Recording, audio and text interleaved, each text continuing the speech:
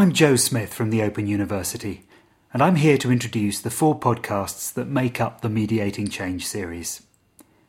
Sure, climate change is a science and policy issue, but the group of people who have put together these 4 programmes think it's a great deal more than that. We believe that climate change will have as big an impact on our culture, on how we think about who humans are and their place in the world, as anything since the publication of Darwin's Origin of Species. These 4 discussion programmes consider how humanity is making sense of an extraordinary new body of knowledge. Knowledge of climate change raises huge philosophical and cultural questions about who and what counts, both now and in the future. We want these recordings to help artists and writers and filmmakers and others to understand the context that they're working in and to place their own work in relation to others. We also want to encourage critics and climate change research and policy people to see that cultural work in this area can and should be much more interesting and important than polemics or persuasion. There's a whole spectrum of work, all with its own distinct value.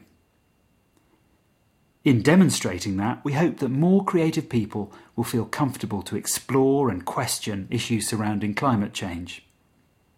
We've pulled together a diverse cast, including journalists, artists, writers, a comedian, a choreographer, a campaigner, an entrepreneur, an architect, and so on.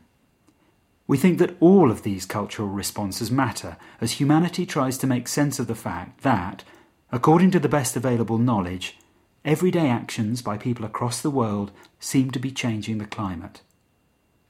The long-term consequences of those changes are very unpredictable. But what's for sure is that talking about them, thinking about them and acting on them can't be left to a small body of experts.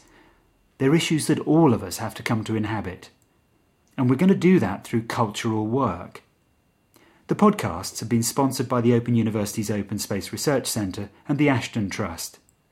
The insights found here contribute to a wider research project being developed by people at the Open Space Research Centre, the Ashton Trust and the Sheffield University Architecture School. Please take a look at the Mediating Change section of the Open Space website to follow our progress. But let me introduce the series. The first sketches a 30-year history of cultural responses to climate change. The second looks at popular culture's often sketchy approaches to the topic. The third looks at how we can go about analysing and categorising the arts community's various responses.